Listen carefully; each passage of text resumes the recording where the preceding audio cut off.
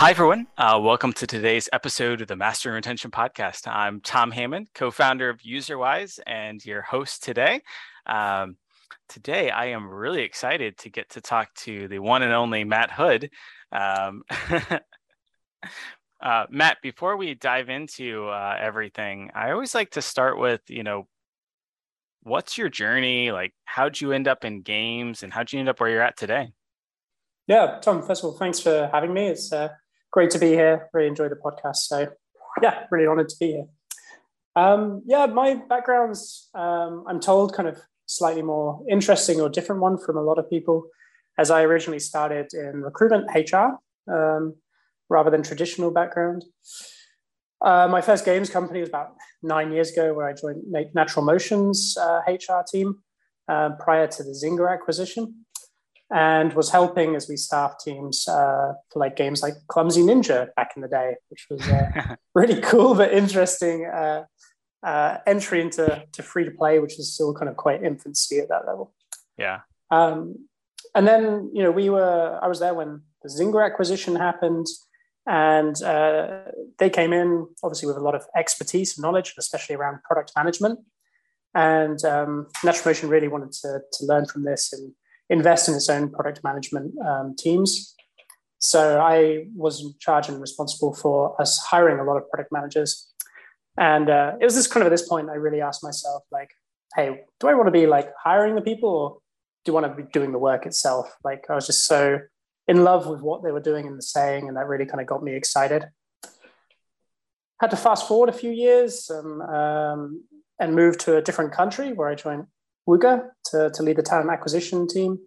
And thanks to really a lot of support from a couple of people, like the head of games, the VP of product, and one of the product leads, I got my opportunity to move into the game side as a producer for Jelly Splash, one of the live games at the time.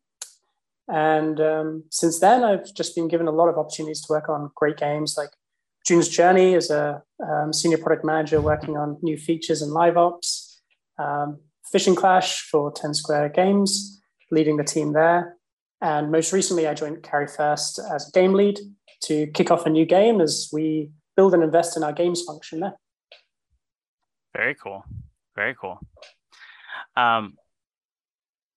So you might be the first recruiter that we've had on the show. So I know we've got a lot of stuff to kind of dive into, but I'm curious, what are maybe two or three lessons you've learned, through your time doing recruitment? Like a lot of people right now are really struggling to find people to join their team. So if you had to say, hey, here are two or three things that I would focus on or I would do to try to find the right person, what would you say?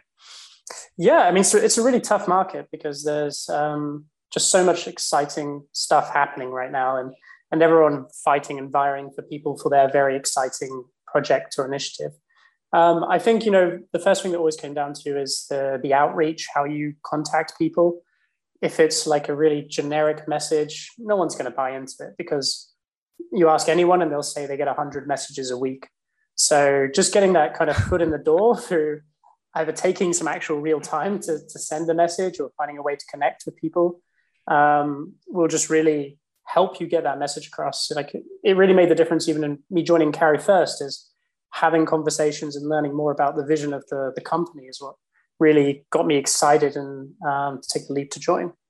The second is the experience. People are in such a rush to get people through the process and sometimes when hiring so many people that they're not kind of thinking enough about what is the candidate going through in the process? Do they feel engaged? Do they feel listened to? Are they being treated well? Because how you're treated in the process really will inform your decision when you want to make a decision on joining or not joining a company. And it's crazy how many people don't think enough about this, think from the perspective of the people they're trying to hire.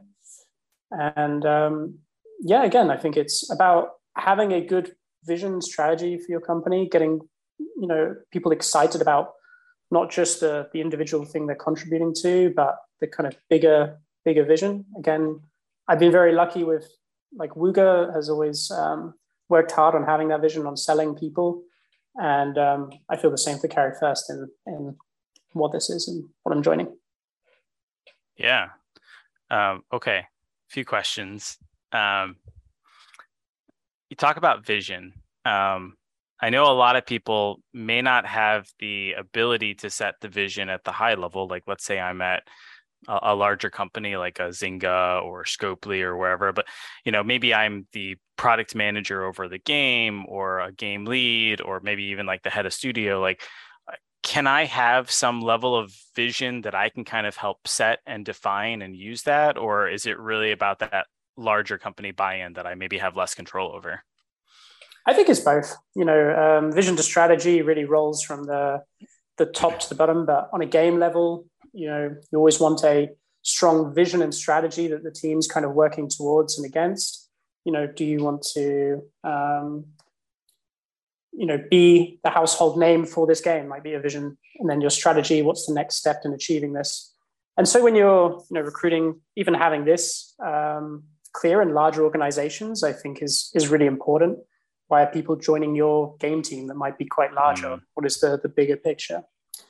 On a level of, the game lead for the project, you still want to stay very aligned with what the company wants to do and wants to achieve. Do they have initiatives or areas that they want to invest in and grow and believe in? In the past, that's often been things like live ops or personalization. How can the strategy and vision of your product not only enhance the game itself, but take the company to a next level? So, it's important to have really strong dialogue up and above when it comes to visions and strategies, and, constantly reinforce them. That's the hardest thing as well. People forget, and you really have to reinforce by, build it into what you're talking about. And it makes a difference because people feel excited to be part of it. On Fishing Clash, we really worked hard to set a vision and keep reinforcing it, keep explaining how people are playing a part into it, feel more than just an individual in a team, but a real part of it, a real contributor, a real driver. And I think it makes a big difference for buy-in, especially in larger teams where it's harder to feel special, I guess, even though everyone's always special, but it feels harder when there's 80 other people around you, right? Yeah, that makes sense. Okay, so I was talking to a buddy of mine, and for a while he started as an artist, and then he moved into art recruiting. And he did that for a number of years at like Riot and Blizzard and some other more AAA type style games and stuff. But he told me that his secret was that he had this really big spreadsheet, and he would identify every like art candidate that like he wanted to be able to recruit. And he would actually have the projects that they were working on, as well as like when those, games were going live or whatnot. And he had like a contact date. And so he would always try to hit people like maybe a month or two before this big, AAA game was going to be released or whatnot, because they're usually in crunch. And if they're going to make a change, like they probably want to see the project through, but that's maybe a good like reset. Like, do I still want to be here for another, push to the product, or do I want to like maybe consider something else? Does that actually work outside of these like AAA games? Like if I, saw an artist on June's Journey or something like that, I mean, you're kind of forever running that game. Like, does that still work in today's world, or is there a different model that's maybe a little bit better? I mean, I think it still just work, right? Like, back in my recruitment days, we'd kind of call it talent pooling.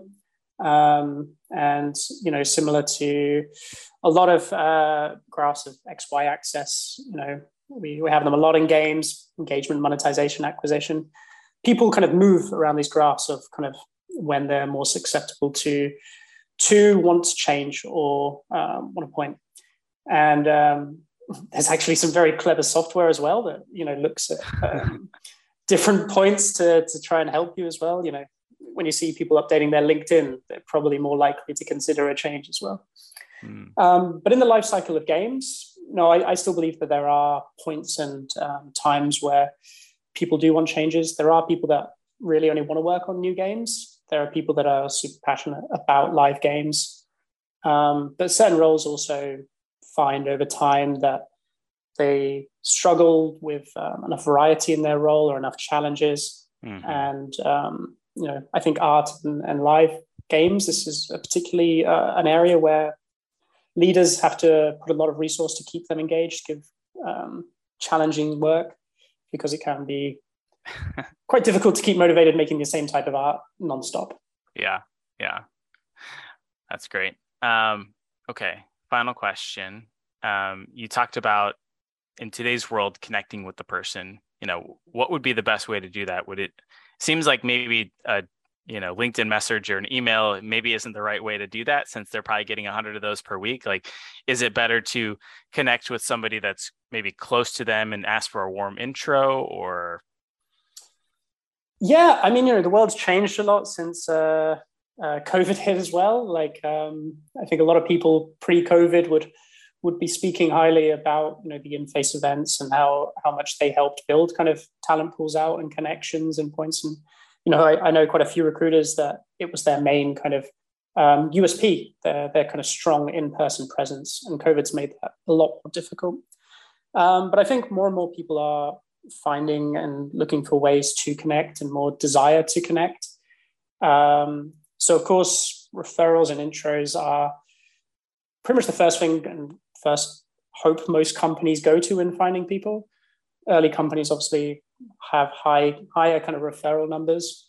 There are weaknesses though in this as well. Like, I think, when you think a lot about diversity, referrals can sometimes not lead to as much diversity in the teams as you like, from both experience and ethnicity and other points. So to keep that up, you have to be kind of proactive. LinkedIn messaging and email is still super effective. People get a lot of messages, but I think it makes people feel very good. Like, they feel in demand, and then if you can do something special within that, it helps. But look for groups, look for intros, look for well-connected people, like yourself, that might be able to introduce you to people. Because I think that really always helps get your foot in the door and help kind of share that vision image of what you're working on. That's great. I love it. Okay, so let's talk about live ops. So Matt, define live ops. What is it? Start with an easy one, right? I mean, at a basic level, right? Live operations is your game is out. It is catering to two people in normally a global perspective. Though obviously soft launch and tech launch are still places people experiment and do more live ops. But you start kind of shifting and putting a lot more effort into keeping your game interesting, exciting, on a daily basis. I know in some of your podcasts you've mentioned this as well, how live ops helps keep variety and a reason to keep coming back each day. The kind of desire to see something new or things different.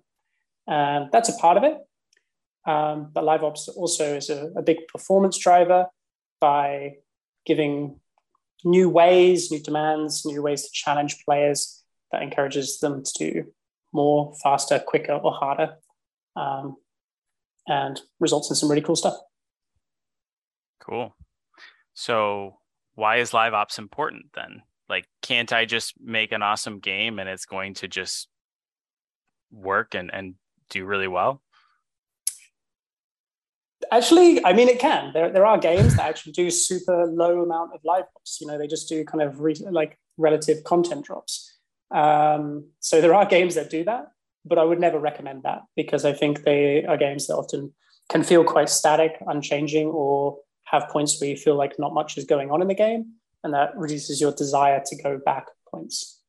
But it's kind of a symbiotic relation. Both have to exist. One of the reasons we started talking is because you did a post on LinkedIn about, well, if live ops is driving so much performance, why does it come out so late? But often comes out quite late in development cycles. But a big part of it is you need a very strong core game that is and can translate into performance. And then live ops is how you kind of dial that up to 10, how you really can use a very strong foundation, an excellent game, and find ways to excite and challenge your players in new ways, or give them things that they want in easier ways, sometimes via sales, that translates into performance and sometimes excitingly high spikes if you're doing it well and cool. Yeah.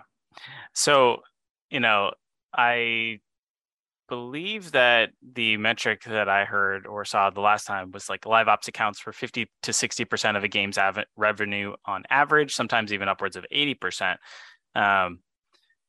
But again, it is kind of delayed when they actually start to look at live ops in mini games. Now, some don't, like Diablo Immortal or Call of Duty Mobile. Like when they came out on day one, they actually had pretty decent live ops, and then they, continue to add and increase that.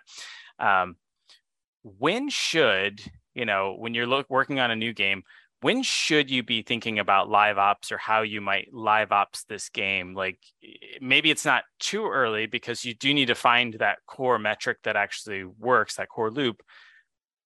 But it seems like waiting until after you're live, you might have already kind of missed the boat there. So like, when is the right time?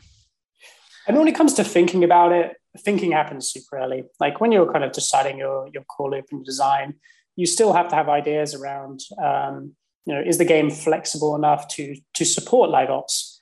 Can we find ways of asking the player to do more in interesting ways? Even in puzzle games, how can we encourage players to play more levels, drive performance via that way? But as to, execution, it often comes a bit later because, in soft launch, you want to prove that your game actually can hold up on its own. Is it a solid performance and basis that we can build live ops on top?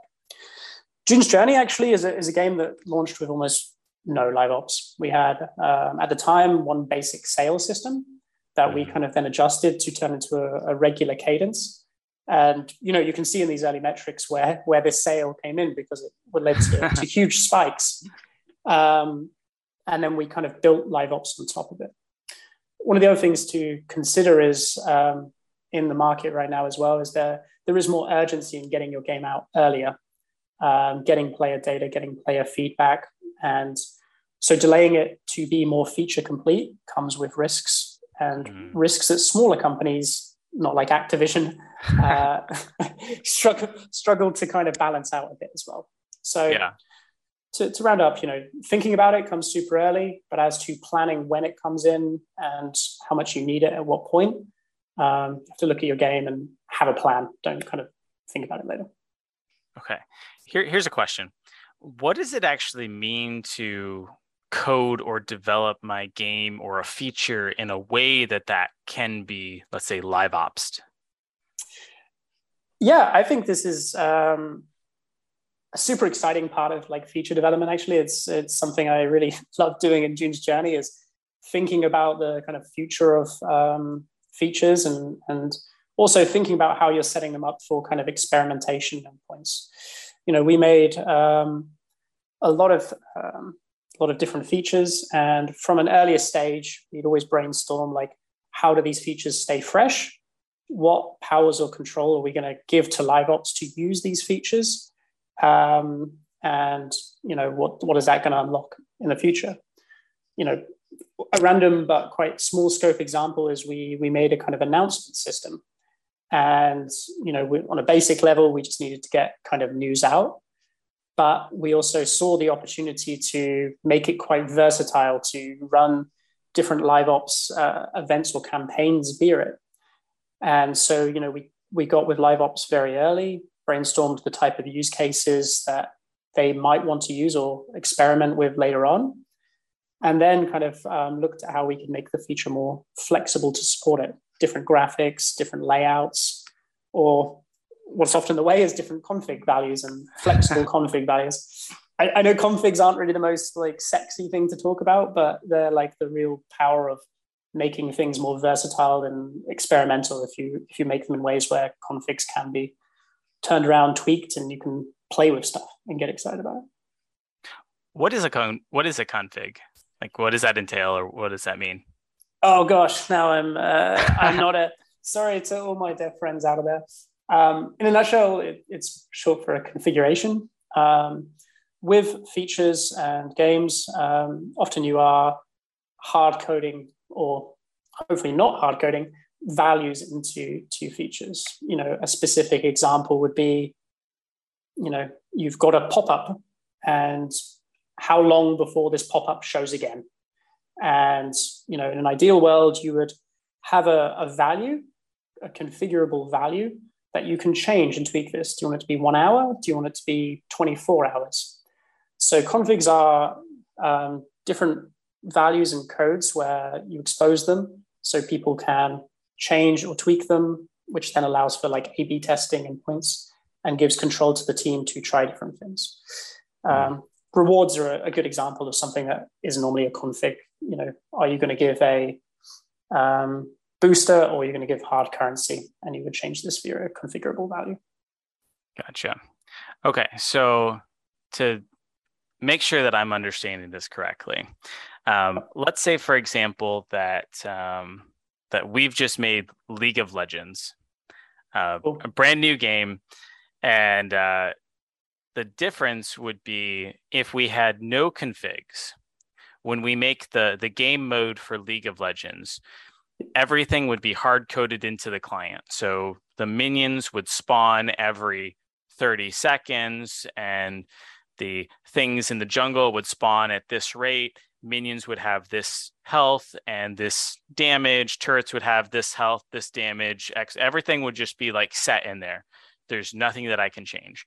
Now, if I instead set that in a configuration would probably be a JSON file that would contain what is the minion spawn duration in milliseconds or seconds or whatever. What is the minion health, the minion damage, all the things that you might ever want to change. You don't necessarily need to change them, but all the things that you'd want to change would be set in there. And this config file basically powers what's in the game. So in the sense of, let's say, live ops, maybe I decide that I want to do a ultra minion event. So for this new game mode, maybe I have a different version of that config where the minion spawn rate is changed a little bit, but their health is changed to be 300% more and their damage is set to be 1,000% more, or something like that. And those will go down, and it will fundamentally change the way that game is played. Did I kind of get that all right? Absolutely. I think you did a better job of me explaining it. And there are also a lot of very good tools on the market to make this easier. I think you'd know about that, Tom, with UserWise, obviously being a company that's trying to make this this interaction and this type of changes easier for companies that don't have their own kind of tooling and ways of doing it. Yeah, we try, but it goes a lot deeper than that, because you might want to segment it or A/B test it or try different versions or change about anything. But I guess to go a little bit further, at what point when I'm making this game do I want to have this sort of config driv thing? Because it's probably faster for me to hard code it in the short term for like the League of Legends. But in the long term, even when I'm getting that game out there in soft launch, it might be better for me to be able to rapidly change or A/B test different versions of like minion hit points or damage, or maybe a whole slew of things to figure out like what is the optimal version of the game. And to go back and have to do all those changes in the client code constantly and push out updates, it would just, you start to fall way, way, way behind. But there's probably that balancing act in there. So like, does it make sense even when you're coding that more basic game to have everything at least kind of config driven, even if they're maybe not super accessible? Or should you start over here and translate that once you've like hit maybe a few metrics? Yeah, I would say probably not everything, as also there's a lot of things that you'll just then never use. And it also requires like more extensive documentation. Configs come with the need for a more extensive documentation as well. But you definitely want to run through and understand both the priorities of which things you need access to on a very basic level, especially if you're in soft launch. Are you noticing problems that may relate back to configs? You may see, for instance, balancing values, incomes or outcomes are performing dangerously. and configs allow you to react kind of immediately to this, on top of both testing, but also reacting and resolving issues. So you first need to understand which configs are integral to the running of the game and what their risk level is, so that you can have them at your disposal to both kind of use as well as test to optimize for.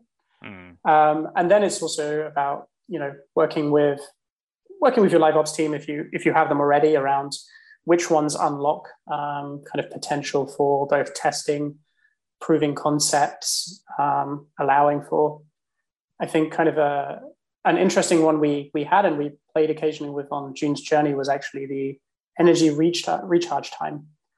On a basic level, it's something we needed to optimize in soft launch. And in later time, we used for kind of mini events, right? We upped the recharge time, communicated this to players and explained, hey, live op event, quicker recharge time, come on, play more. So, we need it as a core level, but it served a secondary purpose of allowing us to turn into a mini kind of live ops event. Interesting. Yeah. I think, whenever I'm talking to people about this, I always kind of say it's best, at least at some phase, like once you're ready to do live ops, to work with your developer and your live ops person to say like, okay, what are the things that I might ever want to change in a game mode of League of Legends, so that I can really set that up and code it the one time, and then I can pass it off to my live ops team, who can now come up with, interesting live ops events that maybe never existed before. I can come up with game modes in League of Legends that have literally never been around before, like that minion one has never been around. But a common one that has would be URF, or ultra rapid fire. I changed the cooldown reduction of skills to 90% and the mana cost to 0. Well, that's, pretty common, but as long as I have those levers that I can change in those config files, or, via drop down that generates the config or whatever, you can do those things. So there's a lot of cool stuff that you can do, but I think it's that matter of like, when and why do we, dig into those things? So let's talk about new games a little bit. Like, what are some indicators that maybe this game is showing good metrics and like we're looking like we should spend a little bit more time on the live ops stuff? Or what are some indicators that, hey, maybe this game should be killed and we should move on to something else? Sure.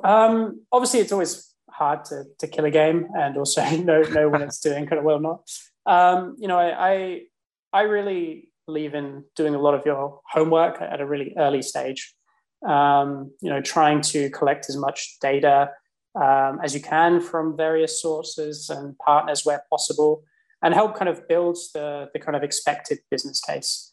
Try and lay out, for instance, the benchmarks of retention. Look at competitors or similar games and what type of ARPDAU, or App Annie kind of uses more like revenue per download type numbers you might expect. And then even do kind of early tests for artwork to try and understand what type of UA numbers you might see on CPI, CVR, and help already have kind of an early scenario basis for what you might expect or hope to see in soft launch. We know or seen that we believe we'll get UA numbers that calculate as around this for CPI. We've built the game and have deconstructed the ARPDAU into the different systems. So we hope and expect this type of number. And based on retention benchmarks, we expect to sit here. And that will hopefully also mean you have kind of an LTV target also. Once you get into soft launch, more than tech launch, you can then start comparing against your numbers and start seeing how close, far away, maybe you're over on one, under another, and start understanding and discussing, is it something we can actually improve, optimize, or do we have a feature in our back pocket or our backlog that we plan to release that would improve this metric anyway? Or do we just not believe that there is enough opportunity to make the difference to get this ready for global launch? And it's always hard. Your teams get very connected to the games, and you always kind of want to believe. It's a part of working on something, right? It's because you believe in it and you want to and deliver it. But you have to really have honest conversation and get honest feedback from others around, are you still talking in practical senses? Do they agree with your hypothesis, your plans, and if it will have the impact you want? So yeah, early scenarios that you can then compare once you start getting data and then deconstruct. I love it. Okay, so thinking about new games a little bit, I have kind of come to believe that we're at the point where, and maybe we're not completely there, but I would say just about everyone in the world that's a gamer probably already has some game or games that they're already playing. So it's not like maybe in the early days of mobile where people that had never had access to like a console or a PC, came in and like they didn't have a game before and now they kind of picked one up. It seems like just about everyone kind of has a game at some level. So we're no longer competing against kind of nothing, that easy mode. It's kind of like, I've got to make a game that is so much better than what you're currently playing that you have that, the 10x factor, that it's worth the pain of abandoning all of your time, all of your money, all of your learning and knowledge and experience to come in and play this new game, right? So it's a much higher bar. So I'm curious what you think, and I think that probably goes into a little bit of some of the UA challenges that we've had lately too. But I'm curious what you think about this idea that I've talked to a few people before about, which is, can you identify who your, let's say, target audience is and identify, hey, what are the games these people are currently playing that we think we can make a better version of or whatnot? And then does it make sense to actually go and find, let's say, top players in top guilds on those games, or players that have been playing that game for 3 years or whatever, and get 20 or 50 of them onto the phone and ask them things like, what are the problems that you had? What are the things that you wish you had? What are the things that you love about this game? If I had a magic wand and I could give you anything in the world, like, what would you want most? Now, some of those things might just be, I want more coins or whatever, and you might not be able to grant that, but you've kind of got to read between the lines and push them a little bit. But like, do you think that doing those types of conversations and bringing that knowledge back could help you build that, better version of the game that actually might appeal to these people that are currently, deeply committed to this game, but might be able to come to yours if you really solve these problems for them? Yeah, definitely. I kind of want to call out like the game that keeps blowing my mind in so many ways, which is like Royal Match. Like they went into like the heaviest like genre, and they've kind of just smashed it by just doing everything better. Like after playing Royal Matches like match free, I just don't know if I could ever go back and play Candy Crush. Like it's just so polished. I literally can't. Candy Crush sucks. It's like, I can't, like, so no offense to Candy Crush. It's like slow, and I can't double click the stuff to just blow it. I've got to like, it's just, oh. And so this game is like really just so amazing to me that they just said, hey, we're just going to make this the best absolute game and just make it so that if you go back, it feels its age. I mean, Candy Crush isn't a young game now, but I think replicating that is really, really difficult. I mean, that team has just so much expertise that they've applied to this, and that isn't something a lot of companies can replicate. So, the companies that are looking at new games that have kind of different expertise, I think absolutely, like I said, doing homework early is definitely something we're heavily investing in Carry First. Failing fast, but also building confidence in what we're trying to make and why. And that involves not just looking at competitors and data, but definitely the players themselves, what who they are, the demographics, their interests, and what's connecting to them. You mentioned a lot of people are gamers now. Obviously, they don't consider themselves gamers. A lot of the people that play Candy Crush would never call themselves a gamer. Fishing Clashes players never called themselves gamers. It was, even though they played more than I play my PlayStation.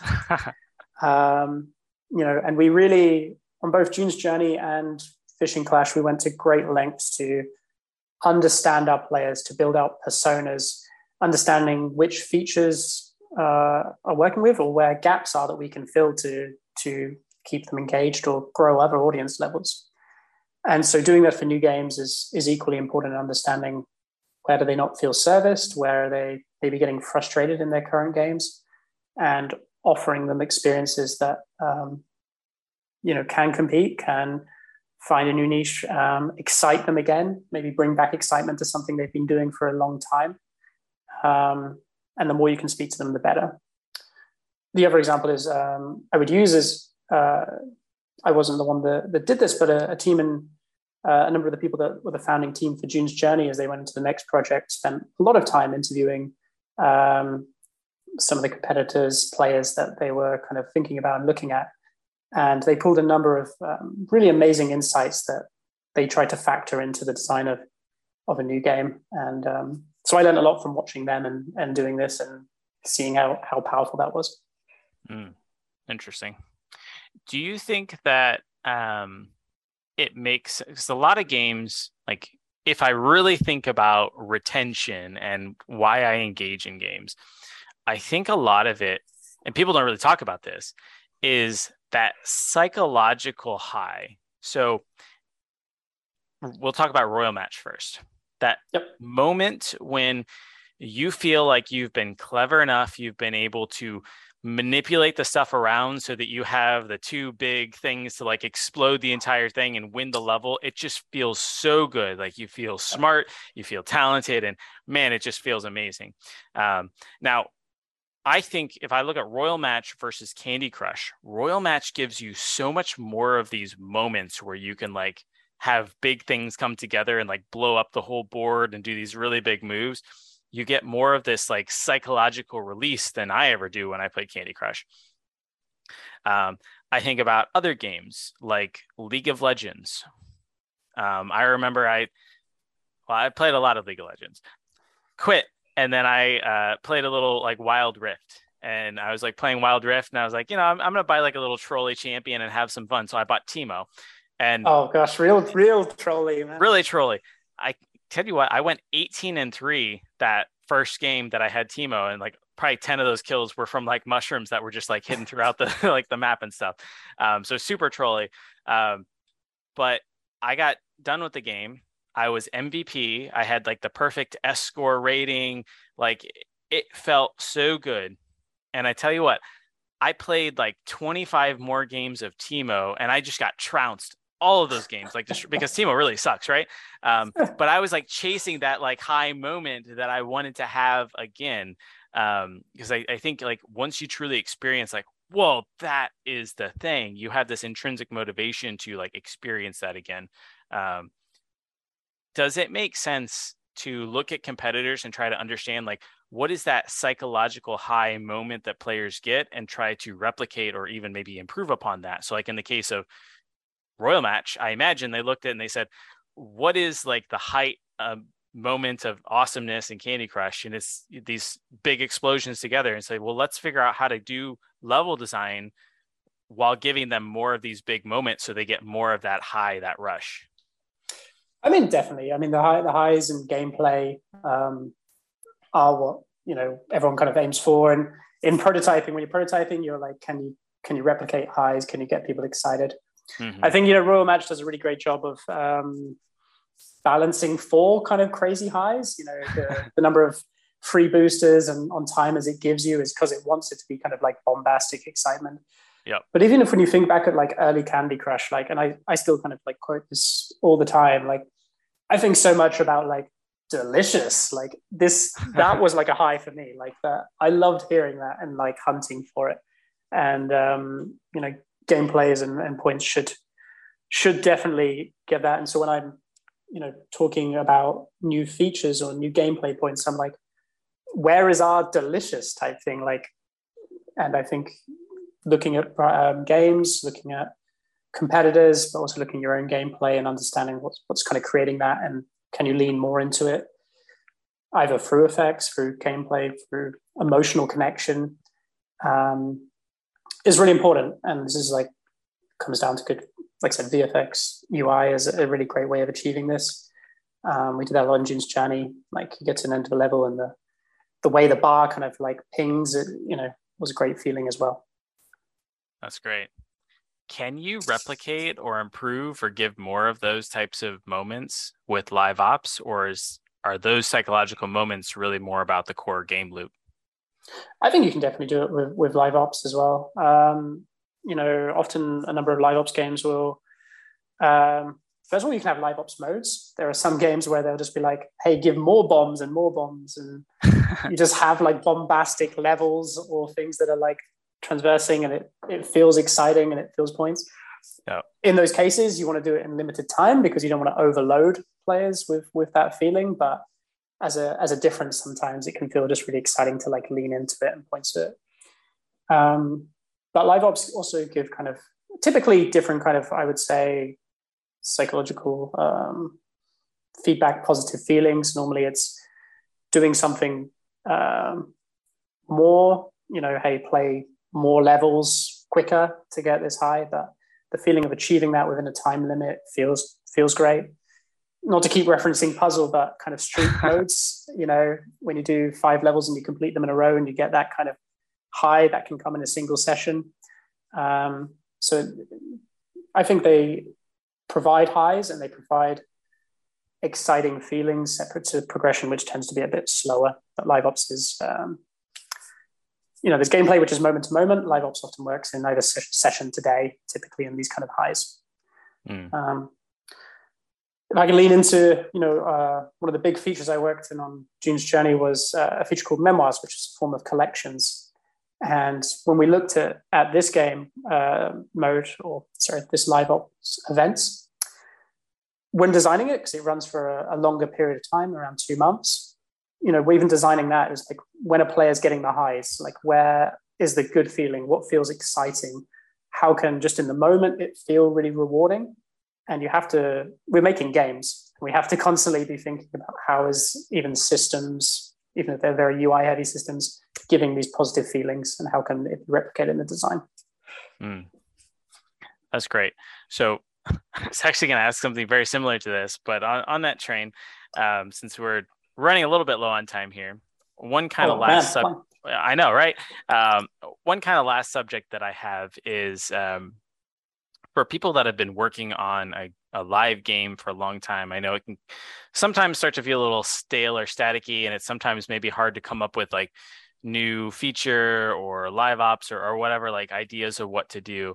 Can you walk me through like how did you guys come up with Memoirs? Like what was that process through like thinking about it? How did it come about? How did you guys actually go through the design process and ultimately like release it? Like, sure. I mean, it definitely wasn't our quickest feature, but it also wasn't our longest feature. Starting from the very beginning, we knew that we wanted to make a collection-based feature. We wanted a longer-term event that ran because we had a lot of kind of shorter events, 1 day, weeks, and we wanted something longer that kept players engaged for a longer period of time. And we saw success, even in Slotomania of their collection system, which we were a Playtika company at this point, and I really like Slotomania's approach to collections. I think they do a lot of really great highs there as well. So we had this as kind of a rough foundation of, hey, there will be a collection aspect with rewards, and we assumed we'd probably take a few of the design aspects there. But like the real challenge was, okay, but how do we make this part of June's Journey, right? How do we make this in a game where there is a very defined world? It is 1920s. You are a detective on an island. And that was always a core part of the game, like staying true to this aspect of it. So how could this feature tie into that, enrich the experience, but not derail it? So we brainstormed lots of different ideas. Like there was some really crazy stuff that we did with the narrative lead, with the art lead, the feature team itself on what are different ways that we can make this feel kind of exciting and different. And, we kind of played with them. We put them into kind of practice of, does this work? Does this stay interesting? In 2 years, And a lot of really cool ideas didn't stay interesting in 2 years. They felt kind of really repetitive. But once we kind of like understood kind of a theme, something that enriched it, which was memoirs, which is June's history or lessons, something we knew from our understanding of our players as well. We looked at the player personas, what systems they connected with, which part of the characters or systems we saw really high synergy with, and we made sure the system was catered based on these player personas as well. Then once we had this concept and idea, as always, we went kind of full into development. We planned out the systems, we planned out and looked at how it connected to performance. How did it translate to performance? What's the experience there? You know, which parts push engagement, which parts push monetization, and rolled into development. But it was always designed as a live ops friendly system as well. You know, when we thought about when it launched, we always thought about, okay, what is the life cycle of a memoir collection? Like I said, around about 2 months. And so we'd think heavily about, what will live ops be doing during this time to also keep it exciting on top of the system doing that. What controls or abilities will live ops have to create these moments of excitement and interest in the system, triggers, days, or in weeks? And we brainstormed this a lot early, understood which configs we needed to do that, and also built kind of backlog of new features we might introduce afterwards, after the MVP's out, to give live ops the ability to keep it exciting. I think to answer your question, I feel like I derailed maybe a little bit. But. No, that's amazing. I love it. Cool. Well, Matt, because we are on the Mastering Retention podcast, I always like to ask our unofficial question, which is, what's one tip or trick or lesson you've learned over the years to increase retention? Like, how do you keep your players coming back day after day and ideally, year after year? Yeah, we talked a lot about gameplay recently, like a moment ago, but I think a big part of what keeps players coming back is this feeling of progression. And whatever that connects to your game, in June's Journey as a story, in Fishing Clash was new challenges, in Saga Maps it's new levels.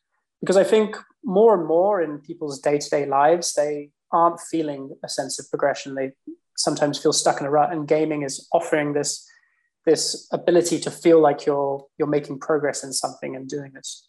So ensuring that your progression stays true to the game and still connecting to these motivations, that it's developing with either, like I said, new exciting stories or new challenges in your Saga map, will always be the most important thing for me, of keeping them engaged, keeping them excited to come back, and keeping it a core part of their lives, right? You want your game to feel a part of their life and that they're excited to get home and play it. That's great. I love it. Well, Matt, thank you so much for joining us. If people do have any questions about you or your episode or live ops or Carry First or anything like that, is there a good way for them to get in contact with you? Yeah, I mean, LinkedIn's definitely the best. I'm always happy to connect, to talk, to chat. As you saw today, I can chat too much maybe, but I'm passionate about it. So yeah, please connect with me on LinkedIn, and love to meet more people, meet more professionals, and talk more games. But thanks for having me, Tom. It's been great. Sounds good. All right. Thanks, Matt. Ciao.